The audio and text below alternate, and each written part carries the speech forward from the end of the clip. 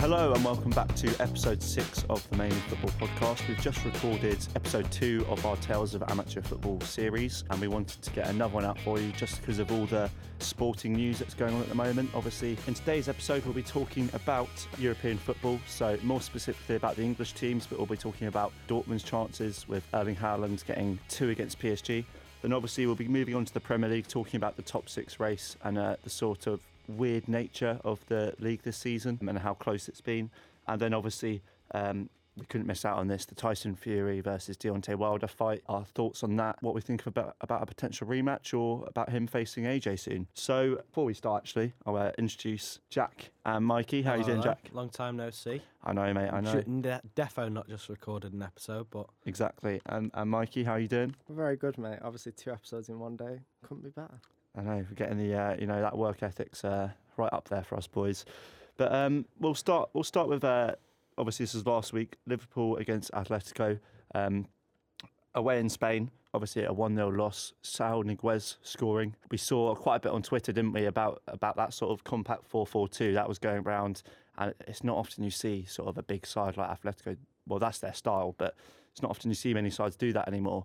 I just wanted to know your thoughts on if they've got a chance away at Anfield. I'll start with you, Jack. I mean, why not at the end of the day? If they've managed to halt Liverpool from breaking them down in the first leg and nab a goal there, if they can keep a low block, keep sharp, keep stable in their shape and play when they can at the right times, there's no reason they can't nab something. But then again, you can never write Liverpool off. We know what they were like last season in the Champions League. They've been unbelievable in the league this season.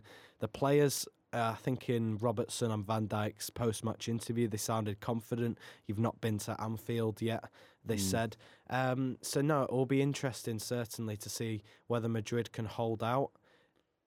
Based on past experience of getting things wrong, I remember predicting Liverpool would go out when they were struggling against Barcelona last season. So I'm not writing them off this time. I think we all made that mistake. But I think, if they can stay stable, they've got a chance. But it's all about, if Liverpool get one, then Atletico needs to come out and play. Yeah. And I think in that case, that's when Liverpool can play their expansive football. Yeah, well, I'd argue that Liverpool-Barca match is easily one of the most famous of the last sort of 10 years. Everyone remembers that, and you think that's going to be playing in the Atletico players' minds because they must have been watching that, or they're obviously all going to know about that famous night. But I mean, do you think that's going to be in the back of their minds, Mikey? Do you see it making an impact? I don't think it will be. I think it's a completely different game. Obviously, Barca had that 3-goal lead and they were one step away from a Champions League final. Obviously, it's a completely different situation. I think they go there with the advantage, which was obviously vital for them. You know, if Liverpool would have got the advantage in the first leg, you would have thought, you know, they might have been struggling. But I think you mentioned the post-match interviews there from Van Dijk and Robertson. I think it's fair to say Liverpool have got a chip on their shoulder ahead of this second leg. You know, they were frustrated the other night. They want more out of their play. And I think the problem with Atletico is you look at previous seasons, you look at last season, they're so good at home. They're brilliant at keeping teams out at home because of that low block. But then when they've got to go away in the second leg, they struggle. Obviously, last year they beat Juventus 2-0 and then in the second leg lost 3-0 and went out. So that might be playing in their mind more than Liverpool's win over Barcelona. Yeah, I also suppose, obviously, over the years, Atletico, they reached 2 finals. I can't remember exactly what season it was. Was it 15, 16? 13, 14, earlier. 15, 16. Definitely, I remember they played Real in 2014 when Bale and Yeah. Ramos scored late. But on that point, I was going to say that they've got a bit of a history of sort of tiring out, and obviously it's against a world-class Real Madrid side, but you'd fear for them if it's 0-0, that you'd sort of, the later it gets, Liverpool are going to just keep on pushing and being so relentless. Obviously they know the difference between this and the Barca game. I think Barca thought it was kind of won, and they were a bit overconfident. And I'm sure Atletico Madrid, they know it's far from over. 100%. And I think the difference being with Atletico is that not only are they able to high press at times when they need to, they also know when to be compact. When I think Barca at times, particularly last season and in recent years, haven't been as adept in that defensive phase, whereas Atletico could keep them quite in that respect. But like I say, if Liverpool get one, then it could be all over. Yeah. And that moves us on to another one of the Champions League games, Dortmund versus PSG. I don't know if you guys watched the game or the highlights or anything, but one man that stands out, Haaland. I'm a bit bad with the pronunciation. Erling Haaland, isn't Haaland. it? It's not as bad as the commentator was calling him Haaland. Oh, really? During the game, That's that a new really one. got me. But yeah, obviously against the PSG side full of talent. Obviously got Mbappe, Neymar. Sort of Dortmund kind of causing a bit of an upset, I suppose. I saw this funny thing. It was they had a lad at, well, obviously Sancho from City. Haaland's born in Leeds. Gio Reyna. And then the guy who was born in Sunderland, was that right? Yeah. So they had you would never expect that in a Dortmund PSG game. But in terms of Dortmund's chances, obviously it's very early. They've still got to go away to PSG, and PSG have got the away goal. How would you rate their chances? I think they've been slightly written off in that respect this year. In terms of Sancho, they've got one of the, at the moment, based on goal contributions, top 5 forwards in the world for productivity. Yeah. I think Sancho's been unbelievable this season, and he's proven his worth, and hence will probably get a big money move in the summer. I think Haaland, they've got a complete striker. I think at this time last week he had 28 games, 37 goals, 8 assists. Obviously that's including the Austrian League and the Bundesliga, but his impression over in Germany so far is that he's been something. It's not a fluke. He's otherworldly. No. Yeah, it's absolutely unbelievable. It's one of these. It's nice to be able to witness this, but it's like one of those. I'd expect him, and obviously it's easy to say this when he's scored so many goals already, but if he's not gonna. It doesn't look like he'll slow down unless he gets some big injury, and it seems like he'll be the next player to sort of gets that 50 goals a season, like Messi and Ronaldo a few years ago, and even more recently. But I feel like he's the sort of next player you tip to do that, because he's almost like Lewandowski, but more. He's got the pace, dribbling, like he's got everything on lock. There's no weakness. He's got no weakness. It's the age that's scary. When you watch him, he looks like a player. It comes naturally to him, and he looks like a player that's been in the game for so many years. And I think you look at that Dortmund team, and obviously he's getting a lot of people talking about him naturally because of his goals. But since he's joined, look at like Jadon Sancho. He's not been talked about as much, and look at how good he's been over the last season or two. And I think that shows how good Haaland's been since he's come into Dortmund. Yeah, he's almost like the last player to have that sort of hype was probably Wayne Rooney, I'd argue, in terms of position. Talking about the players in similar positions, I feel like Wayne Rooney was the last player to sort of have this kind of impact on football at such a young age. Would you class Mbappe as that kind of striker, or is more as a right forward almost? I'd put him more as a right forward, but obviously he's another player who's in terms of height levels. I'd say he's on his way to. I wouldn't say he's the sort of player you play up top by himself. He's always on the left or right side and kind of playing off another player. But yeah, I mean, in terms of their chances for the final, they've got a fantastic attacking team. Well, very obviously got Hummels back, some great other defenders too. So I mean, they're probably sort of being underwritten for it. They've just got to go to PSG now and hopefully cause an upset. 100%. I mean, you look at that Dortmund squad, Royce being used as a 10 this year, the whole team's playing out of the skin, and I think as in the terms of the Champions League, they're being overlooked quite a bit, but then again, you can never write PSG off. I think Neymar as a player is quite overlooked and underappreciated. I think as of last week, something like 76 games, 66 goals, 39 assists at PSG. Right? Yeah, I do get the impression that he doesn't necessarily perform in the biggest games for them though, and I feel like PSG are always on the end of these sort of frustrating losses in the Champions League later on, and I don't feel like he kind of steps up to the plate. I think injuries have played a part, Yeah, true. He didn't play against United in either leg last year. He was made to watch from the sideline, so I think staying fit will be so key for him. If he's fit to play in the second leg and fit to go on in the competition, that's massive, obviously, for PSG's chances and for him to cement his place at the top of football in elite at the moment, because I suppose it's like you just said, Jackie, I suppose he's quite overlooked at the moment. Yeah, I'd say until he gets either an individual accolade to appreciate that, or more of a collector's trophy with PSG, it's weird. It's almost like the football community won't respect put him them, on that level unless he gets something like that. I mean, having done so much PSG with haven't Barcelona. really got close enough to a final, in my opinion, or even well, they haven't touched a final. So, But he's won the Champions League though, hasn't he? Exactly, Like, he's done it previously. and I think in that summer, obviously, he had in that space of that year, he had the World Cup with Brazil at home. You know, if he would have won that World Cup and then won the Champions League a year later, we'd be talking about a completely different player. yeah, I suppose the difference is now he's now the main man along with Mbappe. And moving on to our first team we're going to talk about in the Europa League, Wolves with a 4-0 win over Espanyol at home at the Molineux. Got to go away, but you think that's sort of done and dusted now. An absolutely fantastic win for them. 100%. I think I saw a tweet the other day. It made me laugh. I think you two will agree. It was very football cliches-esque along the lines of name a more kind of scorer of otherworldly goals, a better scorer of out of this world goals. Sorry, who isn't a typical scorer of goals, and I think Ruben Neves encapsulates that. You look at some of the goals he's scored, albeit he does take a lot of shots at times, but when they come off, my God, wow. And then you look at the form of Jimenez, Jota with, I think, is Jota just come back from injury? Because I feel like I just haven't seen him score at all recently. He has been out injured. Has he? I think... Because he got one in the weekend as well, or was it 2? He got 2 yesterday. 2 in the weekend, 3 in the week, and I think it's partly due to the change of system. Adama's been on the bench recently as a result of the 3-5-2 Nuno's return to, and I think Jimenez and Jota being as a more kind of left-sided striker, that has seemed to bode well for him. But what does it hold for Adama? You can't keep for too long anyway a player of such calibre. I guess the only thing is though is they're fighting on so many fronts at the moment.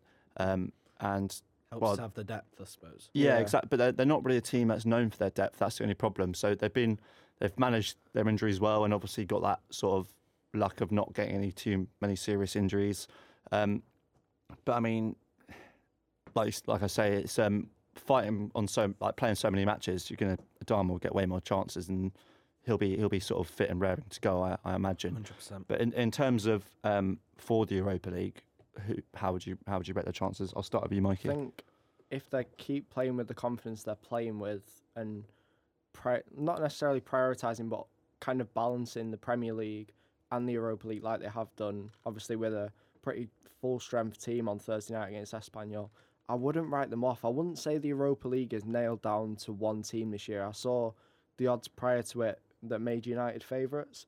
I think over 2 legs, or even in a one-off game, if it was in the final, you would expect Wolves to give someone like United a game, and I think United and Arsenal are the 2 front runners. I'm not sure, maybe Inter Milan. I'd put Inter Milan as my top. But I would expect Wolves to give any of those a game if they're on their day, if they keep playing like they are. So I wouldn't write them off, and the way they keep prioritising these Europa League games, and obviously now they can rest players in this second leg on Thursday, so they've got that chance now to kind of sit back and look towards the next round. Yeah, definitely. Yeah. And obviously you got Jimenez, which is a player who's, apart from any Brighton players, arguably one of my favourite players in the Premier League.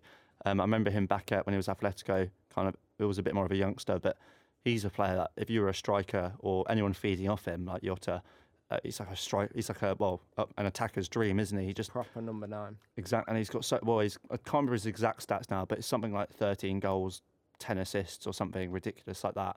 And he defines clinical. Yeah, exactly. And just an all-rounder really, and unselfish, hard-working. I'm surprised. I mean, a team that's obviously Wolves doing amazing, so he wouldn't want to leave yet. But I'm surprised a team like Liverpool, City wouldn't go in for him in the future. It wouldn't surprise me. I think probably in terms of he's at his prime now, and Wolves are obviously going to demand a big fee. If you look into him for the future, I don't see City there with Aguero's replacement is going to be someone of younger nature. Well, you've got Jesus, obviously. Yeah, exactly. Jesus is there, and Jimenez is going to, after having such a time of his life at Wolves, he's going to want to keep being that staple number 9. Yeah, and I don't think he'd want guaranteed that at City. Yeah, true. I think United would actually be in terms of a long-term Lukaku replacement, won't be a bad. But why would you want to go to United if you're currently at Wolves? Yeah, and especially if they get the Champions League. I think with Jimenez as well, obviously, United have shown in their system currently that their number 9 or whoever's playing up front, obviously it's Martial at the moment, it has been Rashford, it's been Greenwood, they need to be flexible and move around in terms of, they'll switch during the game. And I think with Jimenez, he needs to be in the centre of the pitch, he needs to stay in that number 9 role. I look at someone like Chelsea, with obviously Batshuayi and Giroud behind Abraham, if he could be an option, or even Spurs, because they're quite reliant on Harry Kane, and obviously Kane's always getting linked with moves away as well. So I don't know. I think Chelsea and Spurs are more realistic, but if I'm totally honest, I don't know why you'd want to leave Wolves at the moment. No, exactly. And also, obviously, they're a team that can definitely push on. I don't think this is just I don't think this is like the last we've seen of them as this European threat, I'd say, for England. And it's quite an amazing story, really, because they went down in 2011-12, I believe. Yeah. And pretty sure they finished rock bottom with Matt Jarvis and a few of those players. Jamie O'Hara, wasn't it, as well? Oh yeah, and was it Ebanks Blake too? I believe so. But they've gone down. I remember them losing to us and getting relegated and going to League One. They've rebuilt and with a lot of investment, but it's fantastic to see, really, and I'm sure there'll be much more of it. But we'll move on to the Premier League in general now. I'll start with the sort of top 6 race. A lot of teams have been struggling for consistency recently. We'll start with United. We've just been talking about them. Obviously, a good win over Chelsea earlier in the week away at Stamford Bridge. Then drew with Bruges, which is not the most ideal result, but could be worse. Then obviously beating Watford yesterday. I'll start with you, Mikey. What do you make of sort of United's form at the moment? Bit impressed, but I think it's easy at the moment with United to get too far ahead of yourself, trying to run before you can walk. I think what's impressed me most has been the consistency at the back in defence. I think it's something like 5 out of the last 6 games now we've kept a clean sheet, 3 Premier League games in a row, and we're starting to see the likes of Harry Maguire become that commanding centre-back that United paid that money for. I think obviously Eric Bailly coming back from injury impressed at Chelsea. Solskjaer's kind of tinkered with the 2 systems. Obviously he's had the 5-3-2 and he's had the 4-2-3-1, so it kind of mixes in, brings in different players. Victor Lindelof started against Watford, had a good game. Luke Shaw's been like a different player in the last few weeks. I think he's played centre-back, hasn't he? Yeah, he's played that centre-back role, and he played left-back yesterday, and he just looks like he has more confidence in general. Yeah, I haven't seen him enough, to be honest, but I always think he looks...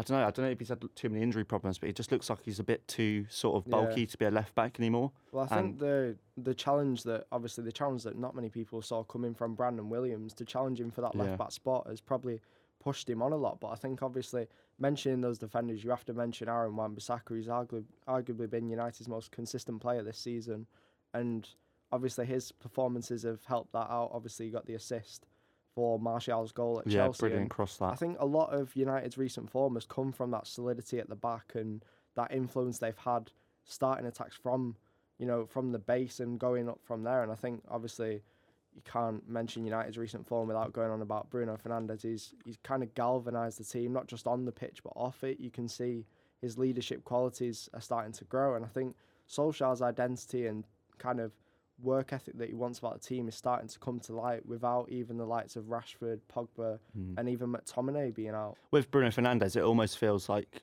would you say it's a signing that kind of, it's not a rushed one where they've kind of got a player who's actually right for the team? Because I feel like recently, like Sanchez, for example, January last year, it's kind of felt like players have been signed just for their name or how much money they can make. Or how heavily City have been linked to them. Yeah, exactly.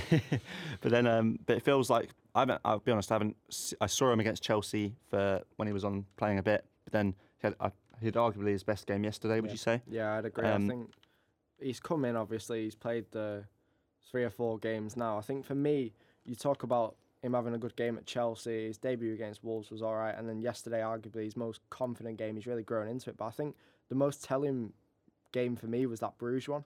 He came on for 10 minutes and did more in midfield and did more work going forward than any player did in the other 80 minutes. And for me, that showed his work ethic and how much he wants to play for the club, play for the badge, that perhaps players like Sanchez, Mkhitaryan at times didn't have. They didn't have that drive.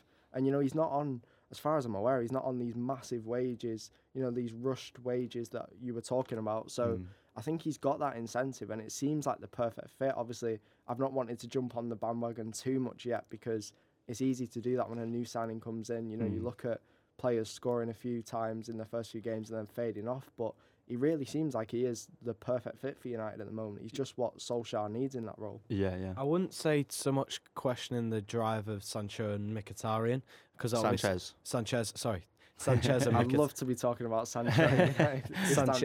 Sanchez and Mkhitaryan. I just think obviously it was a case of unlucky with injuries and form, and same with Lukaku. When Lukaku left, it was he doesn't want it anymore. The drive. So I wouldn't say you can shoehorn all these players into a category of not wanting it or the drive. I'd just say it's a combination, isn't it, of being under Mourinho and factors. Yeah, it's obviously we've got a lot of instability, if that's a word. Instability. We've not got that. I think over the last few months, and you see it starting to build now, particularly in the last few weeks, there has been that unstable nature at United where players haven't had a run in the team. There's not been a set down team that you've seen the likes of Liverpool and Man City have. So I think it's been difficult for players like Sanchez, obviously, when he came in to, hit the ground running and get underway because that structure's not been in place. And I think you can see now with Solskjaer, that structure's starting to build. As much criticism as he gets, if you look underneath that structure is starting to build and the foundations are there. Yeah, I think it's also this season, whilst it's been a bit of a weird one for United, it's kind of been refreshing with all the youngsters you've brought through. And even, let's say Solskjaer let's say he leaves in the summer, he's kind of set that foundation. Exactly. And I mean, I'd like to see him stay. I think it's good that whilst the United board aren't renowned for being the best owners, let's say that, I think it's good that they've actually showed patience. 'Cause there's been a lot of times this season where he could have been sacked, I think. And you see these stats of like, he's got a worse record than David Moyes and stuff, or without penalties, which is a stupid stat, but without penalties, he's got like 0.3 points per game or something weird like that. But I feel like the patience they're showing, it's really sort of going to be beneficial in the long term. I think he's growing as a manager as well in terms of, you look at, he gets often he's portrayed as this weak, like yes man, I suppose you could say. But you look at yesterday, he leaves Andreas Pereira and Jesse Lingard out, who have arguably been two of United's most, out of form players this season. He's kind of stood up and said, well, we don't need them. We've got the squad capabilities. He'll back the young players. And I think that's part of the growth. And as you say, I think if he was to leave United in the summer, which I hope he doesn't, if he was to go, I think he's left them foundations for whoever came in by playing them young players and I suppose re-establishing that identity that United have lacked over the last few years. Yeah. I find it a bit intriguing with Solskjaer because obviously he started so well and then it tailed off and then people kind of saying the foundations for the summer, and then in the summer it was the foundations for now, and now it's the foundations. It's almost feels like you get going and then you're halted and then it's on repeat. It's hard to describe. I know you say like it shows his growth as a manager leaving two players out, but that's just standard. If two players are out of form, you just drop them. That's true, but if they were in the team, he'd be getting criticised for putting them in. So when he takes them out, everyone goes, standard, he should know that. But I think that's 12 months ago, I don't think he would have done that. I think he would have kept playing them. And I think over the last few months, that's what he has done. Yeah, right, I think it's a case of on social media and the media as well. He's kind of been scathed quite a bit. Yeah. And like you said, he's kind of been portrayed as this weak person. And I'm sure behind in the dressing room, he's nothing like what everyone thinks he is. It's quite clear from his presses and stuff. He will be. It's tough on the players. Yeah, exactly. And I feel like there's this sort of portrayal of him as this sort of unfit for the job kind of person, and it must be quite hard for him seeing all that. And it's just British press for you, isn't it? I suppose it'd be intriguing and interesting to see how it plays out with what he's got now. Obviously, Rome wasn't built in a day. He does need the foundations, but when people liken it to the Klopp argument, Klopp had 4 years. I think it was more so that Klopp was proven in the Bundesliga, and obviously Ollie, I think he won the league with mould, but you need kind of more than that. But everyone's got to start somewhere also, so it's like a balancing act. I think if he gets backed, and I think it's a case of, I know in the summer he said there's some players that won't be playing here, and it was a largely similar squad. I think if he is able to have, not because I think he is ruthless, but if he's able to act ruthlessly in his decision making in the summer in terms of axing quite a few of United's stars who aren't worthy of being in that team based on their performances in relation to how they've been performing and what they're worth to others and their wages and whatnot. Yeah. I think if he continues with this more ruthless edge, I think it could bode well, but it'll be interesting. Yeah, definitely. And talking about another team, probably arguably struggling a bit more at the moment, Tottenham Hotspur. Obviously, it's kind of, I would say, we were talking last week, weren't we, about sort of their form and how they've got quite a few points under Mourinho. I mentioned that it's been a bit more sort of worrying than it looks in terms of they've kind of edged a lot of games. They haven't really kept many clean sheets. Obviously, they lost to Chelsea 2-1 and lost to Leipzig in the Champions League 1-0 with Timo Werner scoring, getting that crucial away goal for Leipzig. And obviously, they've got no striker at the moment, which is a massive worry. And Mourinho said that in his post-match press conference against Chelsea. He said that the team are tired, they haven't got a striker, and he kind of said, well, he's kind of discrediting Chelsea's win in a way, but kind of playing it down, not discrediting it, sort of playing it down, saying his team are tired.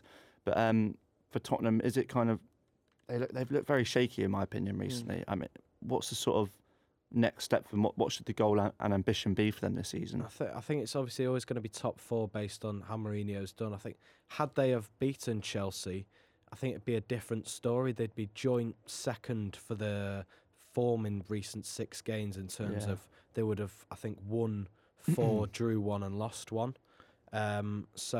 Or in the case that they won. It's tough. Where do they go from here in terms of you can't, with Kane out, it's always... And Song Heung-min as well. Yeah, exactly. They're always going to need that backup striker, which they don't currently have. Obviously, letting Llorente go, in hindsight, obviously hindsight's a wonderful thing, but I think they do need a more staple, more adept to the Premier League striker that is content with contending with Kane, but it's also so hard to find that with Kane. They've been playing Lucas Moura there, but he's a decent player, but he's in round holes. Yes, it's the same with Bergwijn. Obviously, with Lucas, they're both not forwards, but then what can you do? You can look to Troy Parrott, but and again he's 18, still inexperienced. Yeah, I mean it's also that Spurs side under Pochettino where they were the sort of, obviously you had Kane and you had these talented players up top, but then they were always known for their defensive solidity as well. And I feel like, every time I've seen Vertonghen play this season, it just feels like they look so shaky. I don't know if it's just some of these players getting a bit old, losing their pace or losing that edge, that acceleration, or a lack of confidence this season. But it just feels like a lot of the time their defence gets run ragged, and they've suffered against a lot of teams that have got that sort of pace. We saw it on the first day of the season against United. So it's kind of I feel like a lot of teams at the moment are undergoing that refreshing period, but Spurs are yet to sort of be able to do that. They need that summer window to refresh. Well, briefly, before we've got a little bit of the episode left, but I just want to talk about Arsenal as well. Obviously, 3-2 win yesterday, and obviously they beat Burnley 4-0 recently too. A bit of an upturn in form under Arteta. Sort of how would you rate them so far under Arteta? I think, although it's been a lot of draws, I think it is a work in progress. I think that's been clear to see. I think you look at if under Emery, Mustafi and David Luiz would have been partnership, you would be thinking disaster, albeit there's still mistakes in there. But as a unit, they're much more coherent. I think it's good that he's showing faith in Nketiah and dropping Lacazette when Lacazette's been struggling with form. I think that's only fair. And I think in terms of the last 2 games, Dani Ceballos has been absolutely brilliant. I think on the right side of that double pivot with Xhaka, obviously it's meant Torreira's missed out, who has been largely very good so far. But Dani Ceballos seems has added that tenacious nature to his game recently. He's always been a very silky passer of the ball, moving the ball and keep things ticking over, whereas he seems more ruthless, more of a ruthless edge, I'd probably say to him. And getting the best out of obviously his key players, which he's done with Aubameyang, Ozil's running more, Pepe's growing into this Arsenal side. I think it only bodes well. And in terms of him as a coach, you've obviously seen him up for, 4 years at City? 3. 3. And you've seen, it's hard to know exactly what the assistant manager does, but being under sort of the mentorship of Pep and getting all that success with Pep as well, do Do you see him being successful long term? 100%. I'd put money on it. I think under Pep, it was quite clear from what the players were saying. He was doing extra shooting work, particularly at the end of sessions, and that's largely what's helped Raheem Sterling be so clinical in recent years. Obviously, given De Bruyne that extra edge from distance, albeit he's always had that shot. A lot of people have sort of credited him for a lot of Pep's work as well. He's kind of been just as pivotal, and but yeah, I'd imagine he seems like he'll be the sort of, even though it's very early, the next sort of big manager. I feel like he's got that. He's got the credentials for it. Yeah. And working under Pep's only going to benefit his experience, and now it's only right that he takes on his own job. I think Bukayo Saka, what a player, bodes so well into that left-back role, able to push on. Is it 12 goal contributions this season? In 19 starts. It's mental, isn't it? What a player. Especially for someone that... He's English, isn't he? A midfielder, like a winger at the start of the season. He was a winger, played a bit last year there. But if he now... Because I don't think he should go anywhere else. He's obviously... I think his contract's up at the end of the season, I want to say. Or... season beyond that, but I think he's got to stay at Arsenal and keep building under Arteta. Yeah, and obviously we're a little bit short on time. I just want to quickly talk about the boxing on the weekend. Tyson Fury versus Deontay Wilder. What were your thoughts on the match, guys? I'll start with you, Mikey. Yeah, really good. I think obviously it's great to see the Brit win it. Obviously Tyson Fury, that's who... I mean, were we all backing Tyson? I think, well, you always get this way, like people are like, I don't think he'll do it, but then I think he's arguably cemented himself as the best current boxer in the world. I mean, in terms of, it's funny seeing him before the match. He was so calm about it. I saw this interview with his dad, who's very similar to him as well, and his dad was saying, "I'd put money on it. I'll bet you 50 grand to David Hay." To David Hay, yeah. And but he wasn't. He was saying, "I'm not just saying this. 2 years ago, I wouldn't back him at all." But now he is going to win, and they were so confident. And obviously everyone talks up before the fight, but there was a genuine sort of confidence there. You could see it. Yeah, I think that's part of his like personality and his, like his aura. That's what he is. But I think he was, obviously you saw that in the ring, the way he was kind of taunting Wilder. And like, I mean, I didn't watch the fight live. I've watched it since, and you can see that confidence he has in the ring. It's like, I mean, I don't watch loads of boxing, but I don't see that often, that kind of confidence and that swagger, I suppose, that he has. Yeah, of course. I think it's a case of his dad, John, made a great point in that if he's got up in the 12th round from a knockout blow from Wilder, what more can Wilder do? I think if he's done that, psychological, not win, but a large psychological gain ahead of the fight anyway. Yeah. And you look at how he was fighting, he was heavier than last time, but he was 19 stone this time. Yeah, but he was still moving with that kind of aura of confidence, like you say, and that swagger and that ability to dodge punches that I don't think Wilder has. Obviously, Fury is able to punch harder, and that's what obviously enabled the damage to be caused to Wilder. And I think it was a contributing factor of his defensive game, being able to move so quickly and evade shots. Yeah. And obviously, if you can evade Wilder's haymaker, then happy days, really. Of course. And in terms of the sort of potential rematch, or some people are saying an all-English fight with AJ. Imagine that at Wembley. That'd be absolutely amazing. They're talking up, like, I think AJ's looking at Tottenham as well for his next fight. So even the potential of something like that would be... Yeah. What would you rather see, a rematch first, or would... I think, albeit, I think we've now seen it twice. Yeah. A win and a draw. I think it should be done and dusted, but the way Tyson was talking after the fight in terms of, I want 70,000 all outside fight next time, there is potential, obviously, for that rematch. But just a quote here from Eddie Hearn, who's saying Anthony Joshua's undisputed world title fight against Tyson Fury will happen. Yeah. Obviously, they've both got 3 belts each, and now that Fury's overcome Wilder with such credentials, that I think it's only right that he's moved on. Apparently, I've heard that it might even be sooner rather than later as well. Maybe even this summer, yeah. during the Euros. Imagine. What would you like to see? I would like to. Well, I'd be happy with both, but I feel like Tyson AJ in the summer would be very nice to watch. But then, whatever happens, I don't think there's a massive rush. But I would say I'd like to see Tyson AJ. But I know a few boxing fans want to see Tyson Wilder It's just like round if Wilder wins though, then it's 1-1, and then do you have a fourth fight? Exactly. You know what I Yeah, mean? Like, so- it gets. I think for me, AJ and Tyson's the fight that everyone wants to see. Yeah, exactly. And maybe Wilder fights the winner of that or something. But anyway, we'll move on to our final section of the show, the weekly wheel. We're a little bit short on time, but I'll pass it over to Mikey, who will be doing this on the regular. As his weekly feature. As his Little weekly feature. Everyone gets their perks. So obviously last week we did the first one and we voted via Twitter. The listeners voted. We didn't vote. I hope think not anyway. No bias. And the winner was Reading of 2005-06. The best championship team promoted to the Premier League. We're going to spin it again this week. We've got 10 more categories. Oh, yeah. And the listeners can vote for the winner. And just to make it clear, so when we do it, when we put the poll out, whoever puts, so Mikey put Reading, and you got 3 points. Mm-hmm. I put Brighton, came second and got 2. 2 points, 1 point, and then I got 0. Oh, was that how we're doing it? 2 points, 1.0. Okay, so Mikey got 2, I got 1, Jack got 0. For a shocking For show. Sheffield United. But anyway, I don't go think ahead, it was Mikey. too bad. Should we have a look this week? Ooh.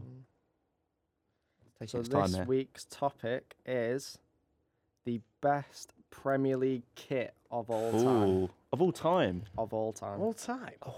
Keen. Oh, I don't know. That's a tough one. What springs to mind? Do you know what I'm thinking? Oh, I can't think of a specific one, but the City away kits and alternative kits I always love. They're always Yeah. lovely. I was gonna say first one that springs to mind. I think it's a 1996 season until about 98. I want to say reminiscent of Georgie King-Clancy, brother sponsor United. Kappa Oh, City. He's not City. gonna vote for Oh, yeah, United but kit, King is he? King Clancy played for United as well. No, he didn't. No. Oh, I'm thinking. Oh, Andrei Kanchelskis? no. Oh. I promise you, I'm thinking about someone else. Oh. Okay, ignore Continue, Jack.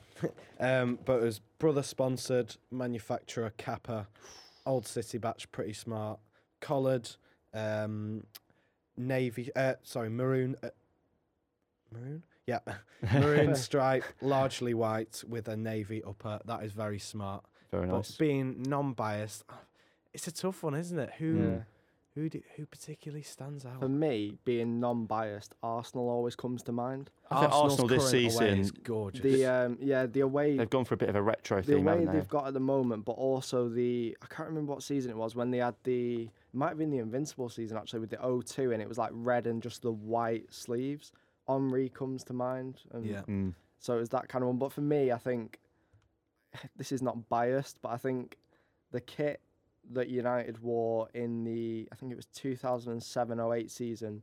The we won Ronaldo the one. double one, but the away kit, the black one. a blue one, black one. Black one. So it Was was that a black third? and it had, Was that not a third it kit? was the away kit. So we had the red and the black one were both the same, but like the same design, but obviously they were different colours, and the black one was just it was so nice. I remember we wore it away at Middlesbrough, and we had all 4 seasons in one game, and they actually had to change the ball midway through the game. So we used the normal white ball, and then we had to change to the yellow one. But yeah, that black kit springs to mind, obviously, with it being such a nice kit, and then with it being the season we won the Premier League and the Champions League as well. So you're going to go for I'm that going with kit, the United. You're two- going for King Clancy. Yeah, for, although I'd City. say Newcastle. I've had some very nice ones Yeah. over the years. Yeah, I'm going to go for a bit of. It's definitely been an unpopular one, but Go on. I can't remember exactly what season it is. But it's always because it just reminds me of like Vardy and like Mahrez like running down the wing or something. But Leicester City, but they're like a away kit, that sort of black one with like Not a white bad trim. shout, no. Yeah, no, that's nice. I've always liked that one, and with the Under Armour bit as well. Yeah. Always looks good, especially when you've got Jamie Vardy smashing goals home. As an alternative, I think I'd probably say if we've got our 3, I'd probably say between Arsenal's Yeah. or this. Yeah, Yeah, Newcastle, that's What just year was so that? Was that classic. like what 95 or something? 95, 96-ish? I think you've got to. That is Yeah, because that's it must that's just have been Alan about- Shearer all over it. Yeah, I think it was. It That's must Les- be late Les 90s. Ferdinand, Yeah, that for me. but we'll put the poll up and then We'll have to. I reckon we'll have to tweet some underneath, images. Yeah. Yeah. Just So we're gonna. So you're going for Newcastle now. No, No, I that's was the saying that's the alternative. alternative. One. Okay. Yeah. So That's we the got fourth City. City. What year roughly? City 96. Sort of, and then United. United away 07-08. And then what's Leicester? Would it be 15, 16, 16? 16. Was it? It was. I think it was a black one. We'll get an image for you, and then obviously Newcastle, sort of 95, 96. And obviously, if you disagree with all of those, please Put your own Send, shouts send in Yeah. your shouts. Exactly, and we'll see who the winner will be this week. But thank you for coming on, guys. I know it's been a bit more of a compact episode, but very much enjoyable. Thank you, Mikey. Pleasure as always, mate. Thank you, Jack. Thank you very much, mate. And we'll see you next week for another regular episode. Goodbye.